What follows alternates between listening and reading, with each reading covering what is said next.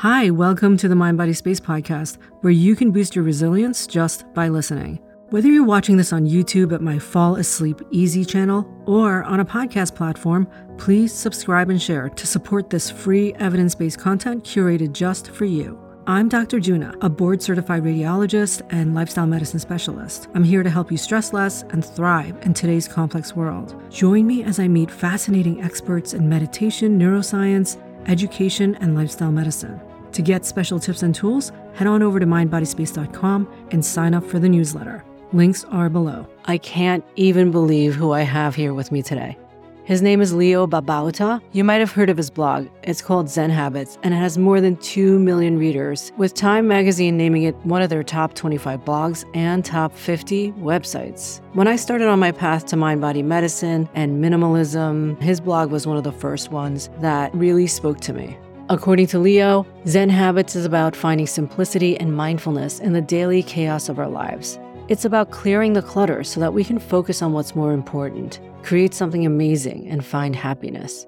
It's about clearing the clutter so we can focus on what's important, create something amazing, find happiness. You're going to love this conversation. He's going to give us so many tips on how to slowly but surely transform into a healthier, wealthier, and happier life. Hey, Leo. Thank you so much for being here today. Sure. Thanks for having me. Great. Which microphone awesome. Are you using? This, some kind of Audio Technica microphone. It sounds great. And I've been listening to your new podcast, so. Awesome. Yay. Yeah, any feedback on that? I just listened to the first few. It sounds great. It's like a challenge, right? Yeah, just inviting people to play along, for sure, yeah. Do you want to tell the audience about your new podcast and like what it's about? Yeah, so the new podcast, well, it's something that I've been wanting to do for years. Really like to deepen the conversation from the blog posts that I do on Zen Habits. But I decided this year to finally commit myself to doing it, because there's always 1,000 reasons not to do it. Always so busy. But I committed myself, and I decided to, I wasn't sure what I wanted to focus on, because I have a lot of topics that I'm really interested in and that I'd like to write about, but I decided to do it in seasons. And so this first season is about fear and resistance and uncertainty, especially around your purpose work, meaningful work. And so it's going to be about four months long, and it's inviting people to be a part of it. So they aren't just listening and learning, but actually putting it into action, which is where they'll run up against their actual resistance and uncertainty and fear. If they're actually trying to put into action, and then they can send in questions. I might do some live coaching, and it'll be more interactive, more of a dynamic kind of process. Wow. Well, I liked it when I first heard your introduction of it. And then I think I listened to the first episode or two. But now that I hear you talking about it again, I definitely need it. And I definitely need to. I'm on there. And how are you doing the lives? You're going to have people call in with questions or, things like that? Or are you doing on YouTube Live? What are you doing? I haven't figured that out. There's so many live platforms now. It could actually come on to this one that we're doing right now, but or there's Zoom, there's Facebook Live. So I might just play around with it and see what works, Awesome. But the main thing is, get someone on, have a conversation, and do some coaching. Okay, well, I love your voice, so your podcast is, awesome. I'm sure is going to take off. And this idea of resistance and changing and doing meaningful work, which is all what I'm trying to do right now, or have been trying to do for the last decade or two. Yeah, I think that's a great idea to have people interact with you in that way. And, I already gave your introduction, but I mean, obviously you're one of my idols because you started your blog way back in 2005, right? Was it? 2007 is when the blog started. 2005 when I started making all the changes that I've made in my life. Yeah. 2005 is when I started making the changes. And then after a year plus of doing that, I started Zen Habits. So 2007 is when I started the blog. Okay, so when you started 2007, had you already changed a lot of things? Because I know at that time you had some debt you were talking about that you paid off, and then you changed a ton of habits. Yeah. Could you refresh us on the beginnings of your amazing blog, which to this day, I think is the most beautiful because it's so clean looking, just the appearance of it. I love it. I don't think there's many blogs that look like that. And I certainly try to look like that, but I can never do it. It's an art for sure. Yeah, it's a restraint because you can't, like you want to add things, but you just have to restrain yourself. Yeah, I'll talk about my journey in 2005, but just speak to what you just said. And I realized is like I didn't like going to other people's websites because it was always like things popping up and also cluttered, and it just was stressful. And so I'm like, what's the experience that I would like to have reading? And so I created that for the blog. So yeah, simplicity is definitely the name of the game for me. Well, I just want to add to that Sure. even though you said to yourself, this is what I would want to see, and you made it that way, you haven't changed it, which is to me, that's so beautiful because I'm always changing everything. I'm like constantly changing my website. And you are somebody that I aspire to be like that. I mean, I have other strengths. Sure, I'm not knocking myself, but I do definitely like aspire to something like that where you have that multimedia presence where you are so calm and zen and your page is zen. I'm sure your life is not always zen because you have 6 kids and Not at all. that, right? You have 6 kids, right? If I remember 6 kids. correctly. Most of them are adults now. Actually, they're almost all grown. So, but yeah, Wow. even still, they're still very much in my life, and my life is abundant. And it's not always calm and zen for sure. Anyway, I was going off track, but Sure. I'm decluttering again today. I'm actually a minimalist in my house. But again, it's always an uphill battle to stay very minimal, right? Yeah, that's like the website. Our lives are like that, where it's just always the tendency is to accumulate, and it's not because of anything wrong with us. It's just like people give us stuff. We go out into the world and get things. Sometimes we get really interested in something and start buying stuff, and then all of a sudden, oh, I need to like kind of fight against the trend. So yes, simplicity and minimalism are not, they don't come for free. We have to actually work at it.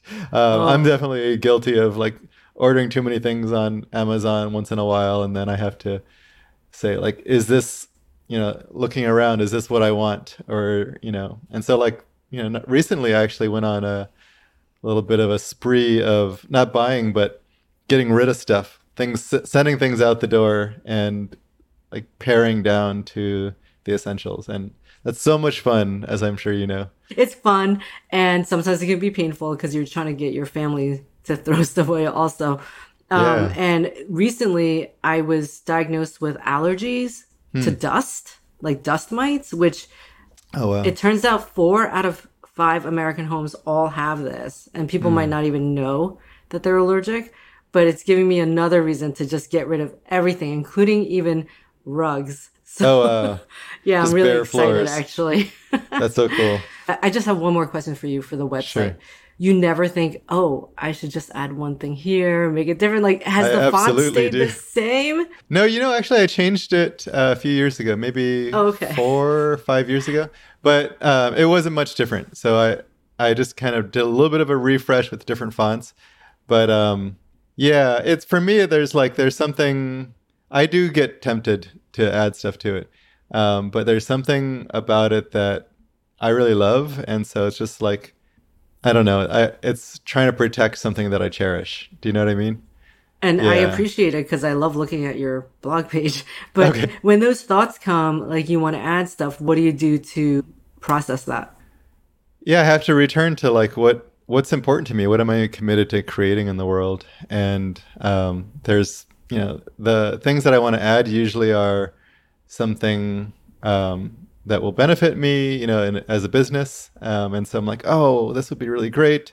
And then it's just like, well, is it worth losing what I've created that I really love? And so, that's kind of the process. And what you love is simplicity, like you were saying again, and you were going to go back and tell us about the beginning of your journey and why you changed and how you changed. Because I think most people want to know, how do you change? It's so hard, right? Yeah, as my one of my favorite topics. So, Mm-hmm. so 2005, I was living in Guam, where I'm from. We had 5 kids and one on the way, and so my wife was pregnant, and I was in a place where I felt really stuck. So I was a smoker, I was sedentary, I was overweight, I had really bad diet, I couldn't change, I couldn't exercise. I tried to exercise a whole bunch of times, and I couldn't stick to it. I was a procrastinator. Just bad sleep habits, really deeply in debt. So just like, a lot of clutter. So pretty much my whole life was a huge mess. And I was like, I really want to change all of it. And I kept failing. And so I decided I'm going to start with one thing. And I chose quitting smoking, which was one of the hardest ones. So that was difficult, but I really like that I chose it now that I look back on it, because I did a lot of research, and there was a lot of stuff about how to quit smoking. And so I took things from the American Cancer Society, and different things online where people were helping each other to quit, and I started putting them into action. I tried everything. It's like throwing spaghetti at the wall and seeing what sticks. And I learned some things that actually helped me with the next thing, which was running. So I wanted to run to relieve stress and to get a little bit healthier. And so I started running. I couldn't even run for like 5 minutes, 10 minutes. And then eventually I could run 3 miles, and I ran my first 5K. And then I'm like, I'm signing up for a marathon. So I committed to running a marathon a year later, which was in December 2006. And so I applied a lot of the same things that I learned from smoking to running, and then eating healthier. Eventually I became vegetarian, and then later a vegan. I started applying it to clutter and getting rid of debt and pretty much everything. And by the end of 2006, I changed so many things. I was still in the middle of the process. I always am, actually. But I had changed so much. I wasn't out of debt yet, but I was much further along in the journey. I was waking up earlier. I wasn't procrastinating as much. I was running and eating healthier. I had lost a bunch of weight, I think like 30 pounds at that time. Eventually it was like 60 pounds. And so I wanted to start Zen Habits in January 2007 as a way to like chronicle all of those changes and some of the things I was learning, and share it with others, and also use it for some accountability. So I Wow. still had like debt that I wanted to get out of. So I was like, I'm going to commit myself to like being accountable for spending and debt and all of that stuff. That's an Yeah, incredible story, but it's almost too incredible. sure, So I want to ask you sure. details, because most people will hear that. And I was listening and I'm like, how did he do all that? Like, I How the can't do that. You hell? know what I mean? I Yeah. mean, I've made changes in my life, but I guess it's gradual, but you did it within a year. So to me, that sounds fantastic and amazing. But how did you do it? Like, were you, as a kid, when you grew up, were you into health? Did you understand how to Mm-mm. eat clean? Was this No, all stuff you learned? So you were smoking? What, did you know that smoking is bad for you? I I mean, knew. everybody does, Yeah, but I knew smoking was bad yeah. for me. The Uh-huh. smoking one. So first of all, one answer to what you're saying is it was really messy. Like I gave you kind of the short version, but if you go into the real version of it, it Hmm. was like I would start and stop, and I would. But along the way, as I was working with all of the messiness, I learned things that actually helped with all of that. So like there's times when you're Mm. going to be doing really great, and then you're going to fall off and get really discouraged. And that's a really key part of any process. And Hmm. if you just let that be the end of the story, then like you really missed out on what it's like to come back from that. And so if you can learn how to come back from that, then you can, overcome really anything. So So how did that you was learn? part I of it. mean, did you have any background in, meditation or Zen, or No, what was oh, that your was another one. upbringing like? What was your upbringing like? What was Leo up until, how old were you when you started this whole I was transformation? in my early 30s. Early 30s. So Yeah, who was Leo until early 32. 30s? Were you like, you said you were procrastinating, you're sleeping irregularly, you were just eating poorly, junk food, not exercising, all those Sure. things. So how does Leo, who is used to that, like, were you already priming your brain prior to that? Were you watching, let's say, documentaries or reading No, books or, so up until then, I mean, I'd say I was I was living in the island of Guam, which was it's tropical, but it's also very American. So it's very much like the U.S., but Okay. kind of like Hawaii, like U.S. but in the tropics. So so I was living there, but I would say I lived a typical American life in a lot of ways, other than probably having more kids than average. But we spent too much. We were in debt. Everyone in Guam has 6 kids, practically. Oh, okay. But yeah, they're Catholic and make a lot of babies. But anyway, my life was very, very typical. And I had tried a lot of things in terms of priming myself. I tried, a lot of diets. So I remember back then there was like Atkins diet. I had done that. South Beach diet, like all the fad diets at the time. I tried them and failed. A bunch of things in like men's magazines that I tried, and none of them worked. And so I think those actually really helped, is trying a bunch of stuff and seeing myself failing.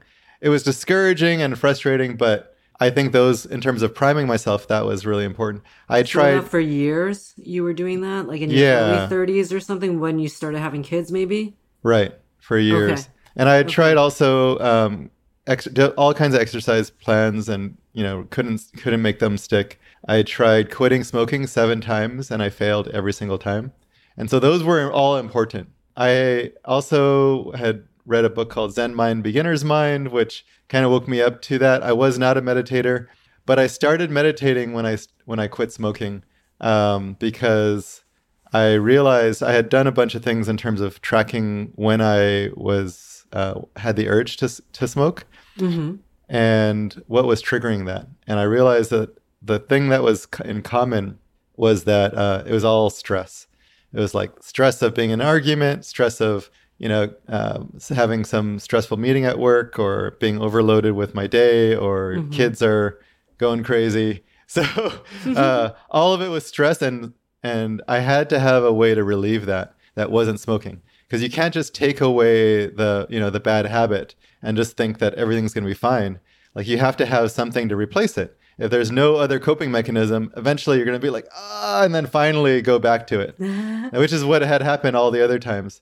So the things that I did to cope with stress was, one, running. So I started running, but I couldn't do that, 40 times a day. So running was one. I meditated, but I also didn't do that every single time. I would kind of massage my neck and breathe deeper. Eating was another one, but that wasn't healthy. So I eventually started eating frozen grapes, because they're healthy, but they do something in the mouth that kind of replaces cigarettes. And then also they're cold, and they bring some mindfulness to it. So actually that was like a magical trick. I didn't make that up, but someone else gave that to me. And did you have all these things written on a wall, like all the things you like to do, so you could choose? So the reason why that one stuck after failing 7 times was I didn't take it lightly. I got really committed to it. So what I did was, instead of just saying, I'm going to quit today, like it was like nothing, I said, I'm going to take this seriously. So I set a quit date that was 2 weeks in the future. So November 5, 2005. I think it was something like that, November 12th, 2005. And so I set that as a date. I wrote it down. And then I said, before that, I'm going to prepare myself so that I'm actually ready. And so what I did is I carried around a little piece of paper and a pencil, and I wrote down little tally marks every time I had the urge to smoke. So if I smoked, I get to smoke, but I always write down the tally mark. And then I would write on another piece of paper. So that was just to bring mindfulness to it, awareness to it. And then I wrote on another piece of paper, what's the thing that came right before it that made me want to smoke? So, I just ate, or I just woke up, or I used the bathroom, or I, what it was in a meeting, or got into an argument with my wife. So all of those things, I just wrote them down, and I started making a list of triggers. And then before the actual quit date, I wrote down, what am I going to do when each of those happens? So if, get into an argument with my wife, what's my replacement? Because it can't be smoking. And then the other thing that I did that really helped was I made a commitment to my wife, who was pregnant. And after her pregnancy, she was very likely to go back to smoking if I was smoking. So I'm like, I'm making a commitment to you. And I made a commitment to my oldest daughter, who was like 12 at the time. Oh, wow. And I said, I'm committed to smoking, and I promise you that I will. And promising them and having them as the reason, her, not just that one daughter, but all my kids as a reason that this really mattered to me. I was not only saving my own life, I was saving theirs and my wife's life. That was what I had to call into mind when I had the urge, and I like, it's okay to smoke. It's just this one time, whatever story I told myself. When I had that urge, I had to remember my promise and remember why this mattered. Was there ever any times where you felt like, yeah, I know this matters, but I don't care because you're in such a bad mood? Because I know I do that sometimes. Yeah. Yeah. So at that point, talk about resistance, right? That's exactly it. I mean, like, this sounds like nothing, but it is something for me because I do really need to do this. But I had a bag of potato chips and I wasn't supposed to. I'm like, I'm trying to bring down my cholesterol right now. So that's right. But then the resistance is like, yeah, I know I'm not supposed to do this, but I'm going to do it anyway. That's the resistance, right? That's that voice. And you just do it. And it sounds like you did it anyway and you tallied it somehow. That was, I let myself do that before the quit date.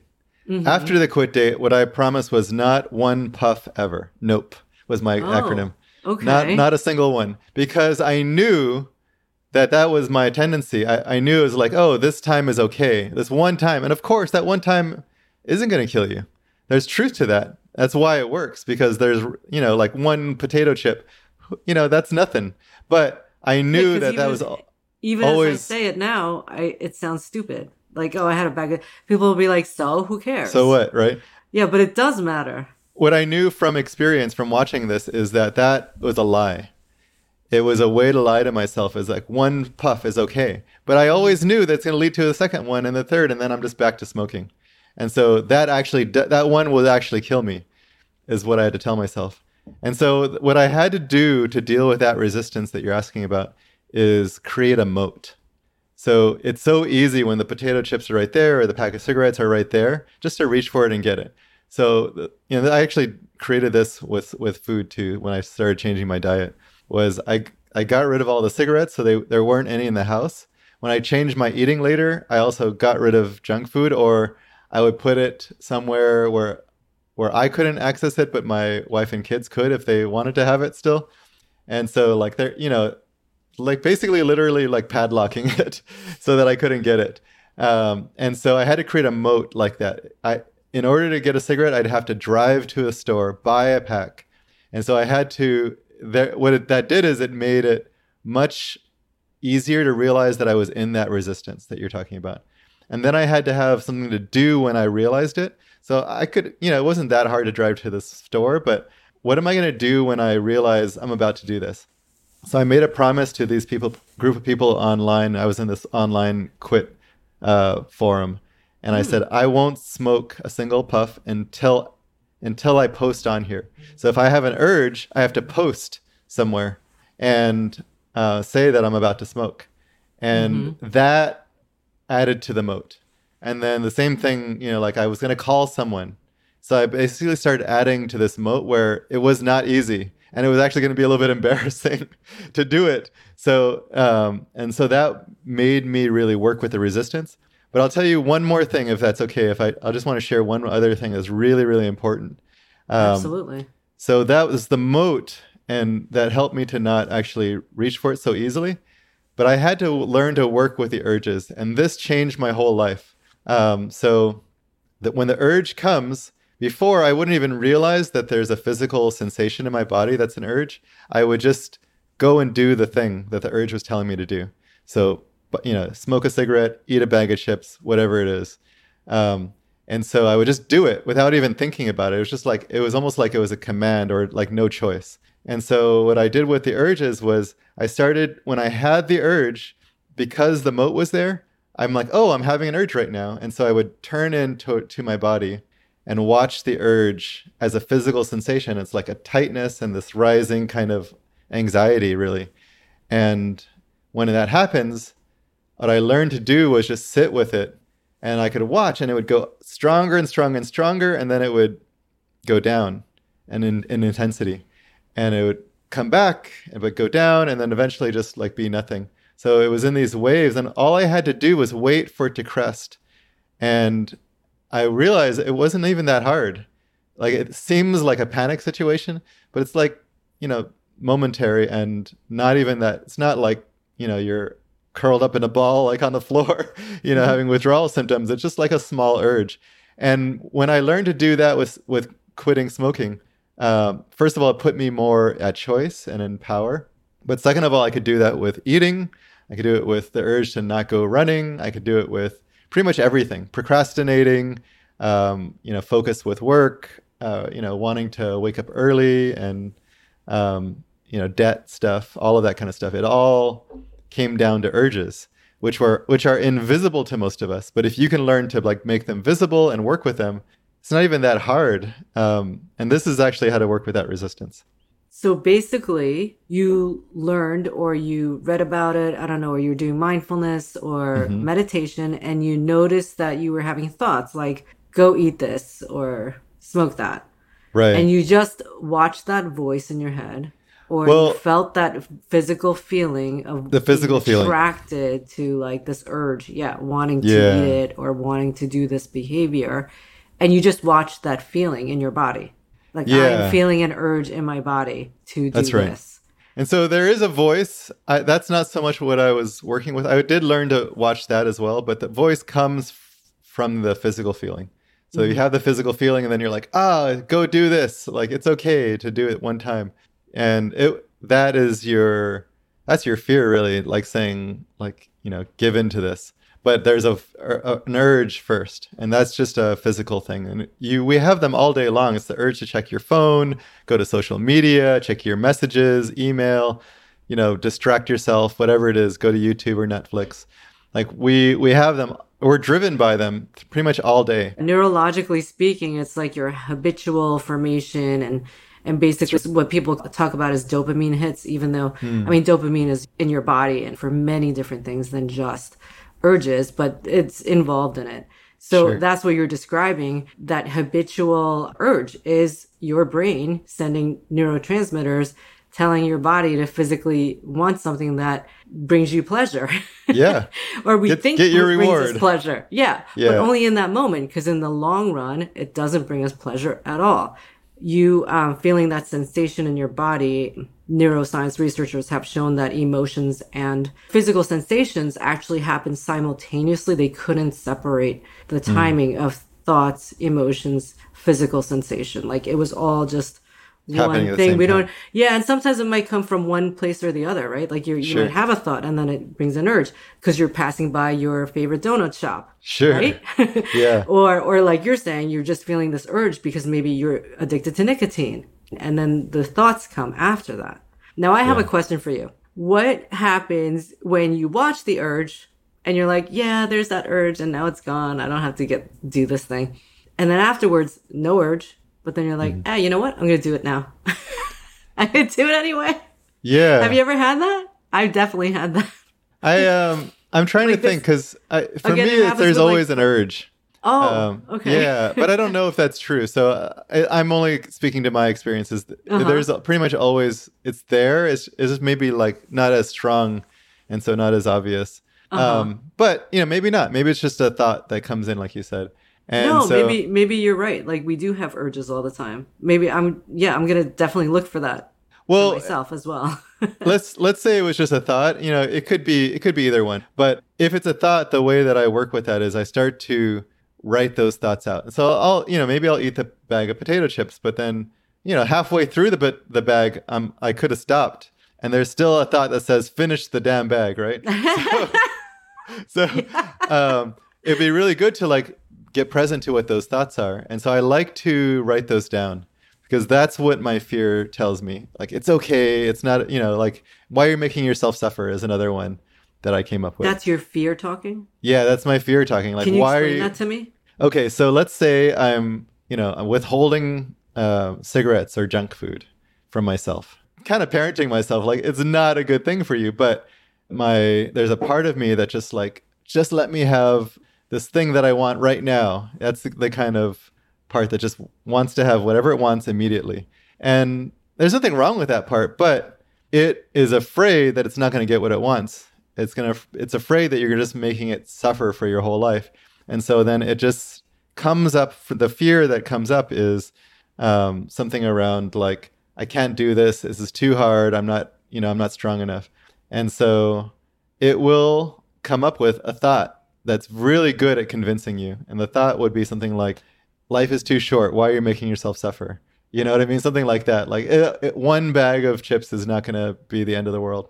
And Or there's everybody's so much eating it. truth to those things, Yeah, everyone's doing it. It's not a big deal. Like, why are you, another one is, why are you putting yourself through this? So these are thoughts that come up, and I don't have to believe those thoughts. They're, who knows where these thoughts come from? I believe they come from fear, and the fear is trying to convince us to protect us. And so, but the thing is, if you're aware of them, you don't have to believe it. Like, oh yeah, I know that one. Again, that's why I came up with that acronym. Or I didn't actually come up with that. I used that acronym, not one puff ever, because it countered the thing that my fear was telling me, which is one puff, like not even a whole cigarette. One puff is okay. There's so much truth to that. Like it is okay, one time. Yeah. And so it's very good at coming That up with those makes sense. things. Yeah. So I had to see that was happening and then come up with a counter to it. Like what's the one what am I going to say when that happens? So that's how I'd recommend working with it. So you use the if then. Exactly. Which is one of the most powerful cognitive behavioral therapy. Did you read about this, or it just came intuitively for you? Again, I did a lot of research into what worked for quitting smoking. So cognitive behavioral stuff was a big part of that. So I pretty much tried everything. And the ones that worked are the ones I'm talking about now. Those are the ones I tried with the other habits, running and eating and clutter and debt and stuff.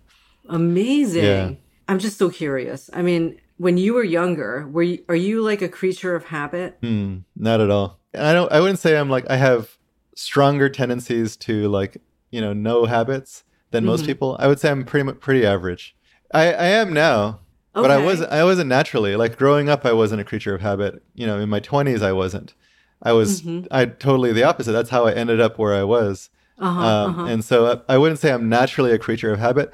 It took some work to get where I am. And even now, new habits are not necessarily easy. They don't come for free. So I have to actually put some work into it. And some of them I definitely have a lot of resistance to. And that's where I've learned this is actually what the podcast season is about, is how to work with that resistance now with what I've learned over the last 5 to 10 years, not back from 2005, but like 2015. But you've been able to keep up all those habits you started in 2005, right? But you said it was messy, it could come and go. Yeah, even now, at one point I decided I was going to wake up at 5 a.m. and then another time it was 4:30 because I wanted to train for a marathon, and it's too hot to run in Guam after 7 a.m. So I had to wake up at 4:30 in order to run 15 miles. Wow. So I was waking up at 4:30 and I formed that habit, but I don't wake up at 4:30 now. So it's what served me at the time. I don't have all the same habits. I have habits now that work for me, that serve what I'm trying to do now. So yeah, that's changed. It's evolved over time. But you never smoked again. No. And one time I did. It was at a funeral. I had one cigarette since then. Yeah. So I was just at that point, I just did not have the mental strength to do it. But I regretted it, and it was not enjoyable. And I thought it was what I needed.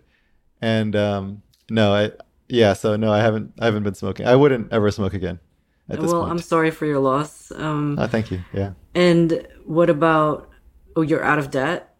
Out of debt. Once in a while I'll take on debt on purpose now, but it's, I manage my money a lot better. There's still some messiness around finances that I'm working with, but definitely a lot better place than I was back in 2005. Yeah. So what does it take? Does it take planning? What would be your number 1, 2, 3 takeaway for somebody who's trying to do something over a very long period of time? You already mentioned doing research and seeing what works for you. We already talked about knowing that it's going to be messy. That's a big deal.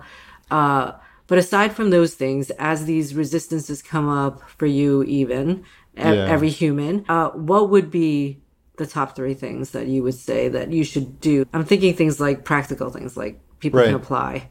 Yeah, sure. So the first one is have and a reason why this really matters to you that is not because I suck. Do you know what I mean? Like I need to fix something broken about me.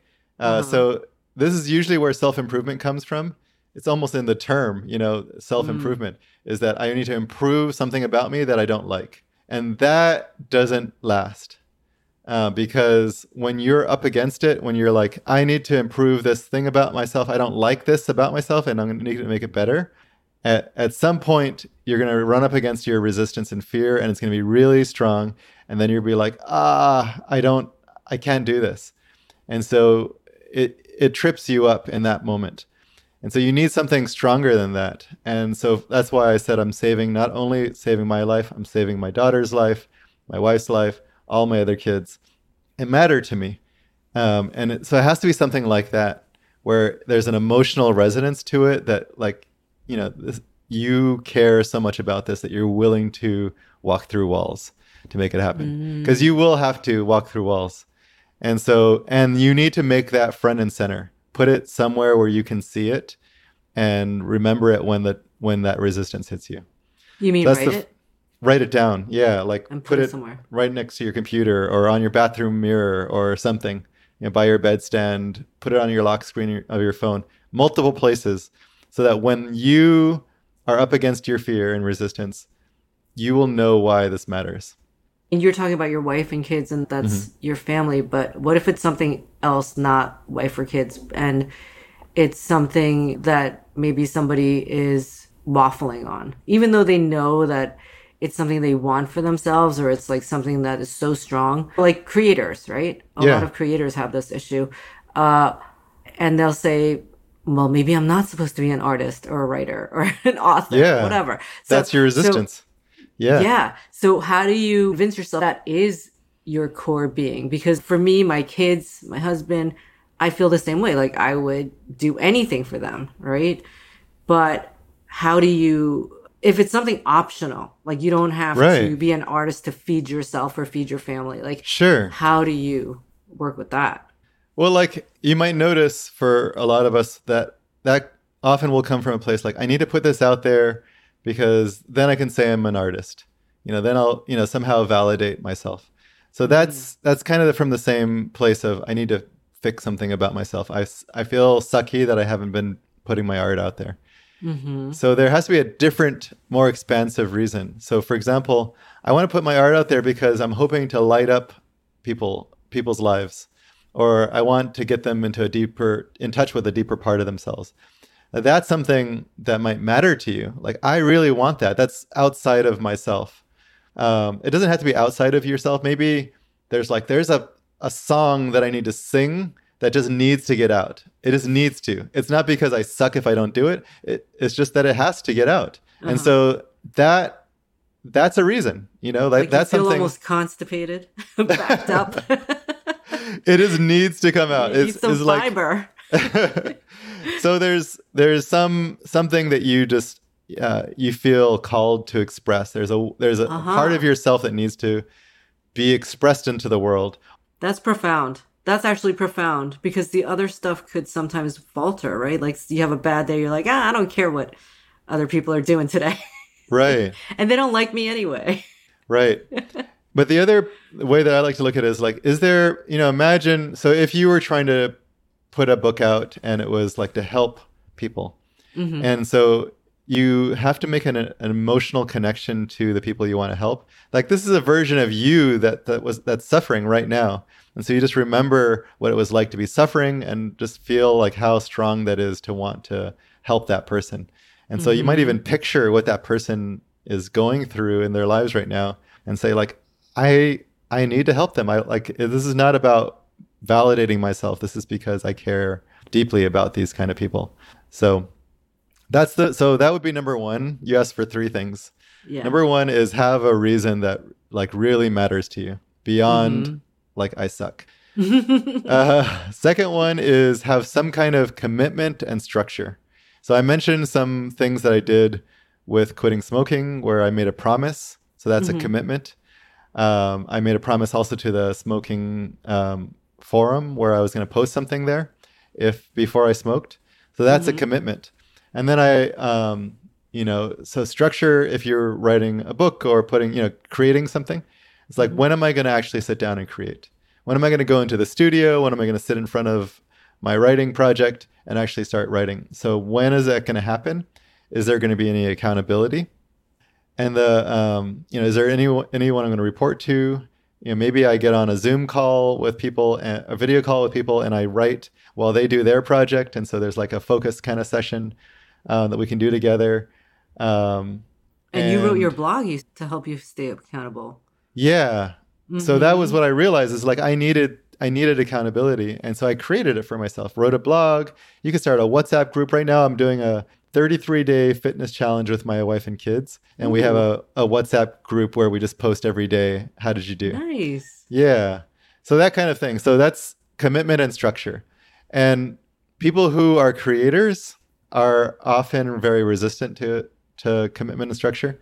Especially if you're more of the artist type and I just want to like do it because I feel inspired or I feel like it, will resist the commitment and structure. But what that's going to do is just have you do it whenever you kind of feel like it, which is not going to be sufficient for actually creating what you want to create. And it's also not going to be sufficient if you're trying to change your life in like the habits that I talked about. Like just saying, I just want to not smoke. It's not actually going to happen unless you create some kind of commitment and structure. And the accountability, I mean, even if you don't have a group available to you, like you said, you could even just write a blog and put it out into the internet. I had a guest, Claire Pooley. She's hysterical. She was an alcoholic and she wanted to stop drinking. So she started a blog, kind of like an online diary for herself, called Mommy Was the Secret Drinker. I mean, she thought nobody was reading, and all of a sudden she had millions of readers. Oh, wow. I interviewed her, and she is now a best-selling author. She's on her, I think, 4th or 5th fiction book. They're amazing fiction stories. Has nothing to do with drinking. She did have one book about the whole experience. But like you said, her accountability was writing a blog that she thought no one was going to read. Yeah. So I think that's a great solution. If you don't want to do that, some people just won't do that. There's online groups, like I said, I found a group that was doing that. There's so many groups for How accountability. did you find that group? Just random Facebook Google. group? It's like the first one that came up. So I just go on there and then I read like all of their stories. This is why these really help. You can read their stories about the journey they're going through, so you don't feel so alone. You realize I'm not the only one who faces these kinds of things. You learn what they're doing that works, and so you start collecting some different kinds of strategies, and that's one place where I got a lot of strategies.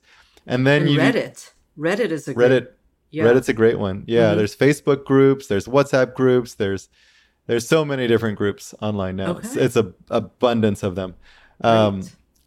And then the other one is podcast too. Your podcast, right? You're going to hold people accountable. Well, they're going to have to hold themselves accountable, but they definitely can commit to accountability with me. Yeah. Okay. And then the other thing that really helps with these kinds of groups is that when you are struggling, you don't have to be alone in it. You can actually reach out and say, help me. Because what happens if you're alone, you don't have anyone to reach out to, is that you just, it feels hopeless and you feel helpless. And so it really helps to have some kind of support. And it's asynchronous, so you could do it in the middle of the night if you wake up and you have to talk. Yeah. But you shouldn't use your tech at night. If you need to, you got to use it. If you need to, yeah, I agree. Yeah. Well, those are amazing tips, and your transformation is amazing, and Thank you. Story is always just so inspiring to me, and I'm sure to the millions of readers that you have. What about your kids? Did they benefit from all the work you've done on habits? And obviously they're doing a fitness challenge with you. So yeah, the main thing is that I am modeling for them, like what it's like to not be perfect, but go through change. And so it's like, this is hard. It's struggle, and this is something that I'm committed to. And so they could see me working with it. And I talk to them about it. Even now, like I still have things that I struggle with, and I'll talk to them about the struggles. So they know that it's not just like, oh, dad just flips a switch and it's fixed, So this is a process that I go through, and I'm modeling that for them. And I think that's important. They're all going through their own process. And what they're learning from me is how to trust yourself in that process. And so they're going through it. It's going to be a struggle for them in their 20s, but I trust them, and I help them to trust themselves. We definitely do challenges together. We've done push-up challenges, pull-up challenges, drawing challenges, all kinds of stuff. And that's a way to get them more involved and actually be discovering for themselves some of the stuff that I discovered. But what I learned that doesn't work is me telling them what to do and how to do it. So I don't do that anymore. I've definitely tried a bunch of times. Yeah. I do that with my kids. And it's How many do you have? I only have 2, but they might as well be 6. No, How old are they? Oh, my son is 23, and he just graduated school. He just graduated from Harvard in June. Oh, and wow. My daughter is 19, and she's a sophomore at Princeton. So I'm an empty nester, and now this is why I'm working with all my resistance and really, having that urge to put things out there like you were talking about. Yeah. Yeah, so I have 2, and I tell them what to do a lot. Well, it's working. Princeton and Harvard. I think you're doing okay. Well, they had to do all the work. I mean, Sure. I just Yeah, say but you stuff. told them what to do. I just say things, and then they tell me things now. The greatest thing about parenthood, I think, is when they grow up and then they can advise you. I love that. That's cool. So, but my son, I just got off the phone with him right before you, and I was telling him to do something about the dust because, the allergies. And he said to me, "Oh yeah, I did that yesterday." So it's like this running joke. He just says he did it. Whatever I tell him, he's like, "Oh yeah, I did that yesterday. Yep, I'm done with that." Done and we already. just laugh. We're just on the That's floor great. laughing. So that's how it goes here. But thank you so much for your time. I really appreciate you being here. I know you're on a schedule because you're Zen and you have habits to follow. Right? Because I'm like, I just disregard time a lot of times. And that's one of the things I'm working on. So I will end on time. Oh, that's awesome. Yeah. But Leo, this was amazing. And I want to keep in touch. And can you please tell everybody where to find you, about your Fearless 2.0? It looks like an amazing retreat that you have. Yeah, so zenhabits.net is the website, and that's where you can find everything. If you go to podcast.zenhabits.net, you'll see the podcast. And then I have a program called Fearless Living Academy where I have a lot of courses. I think there's like 30 video courses in there and a community of people. So if you actually want some accountability and support, all the stuff that I talked about, that's actually one place to go is Fearless Living Academy. And then I am putting out a retreat. It's in October, so I don't know when you'll be listening to this, but it's called the Art of Letting Go Retreat, and it's going to be in the mountains of North Carolina, really beautiful space, and we'll be working in person with letting go. And so some of the stuff that we talked about today, we'll be going deeper into it. So I invite you to come join me there. Meditation and in-person kind of practices. We'll be playing together, basically, using play to create the ability to face some of our resistance and fears and let go and create something new for ourselves. Okay, well, I'll definitely put the links there. Awesome. And I hope to have you back after New Year's, because that's when everybody talks about habits all the time. So beautiful. Thank you again, Leo. It was so great to see you in person. Thanks, Juna. Thank you so much for listening. Forward this to a friend, a family member, anyone who needs to stress less, and soon enough, you'll be surrounded by more Zen people. Your support is literally what makes this possible. Subscribe and head on over to YouTube to my Fall Asleep Easy channel. Sign up for your updates at mindbodyspace.com and get special tips into your inbox once a month. Until next time, this is Dr. Juna wishing you wellness.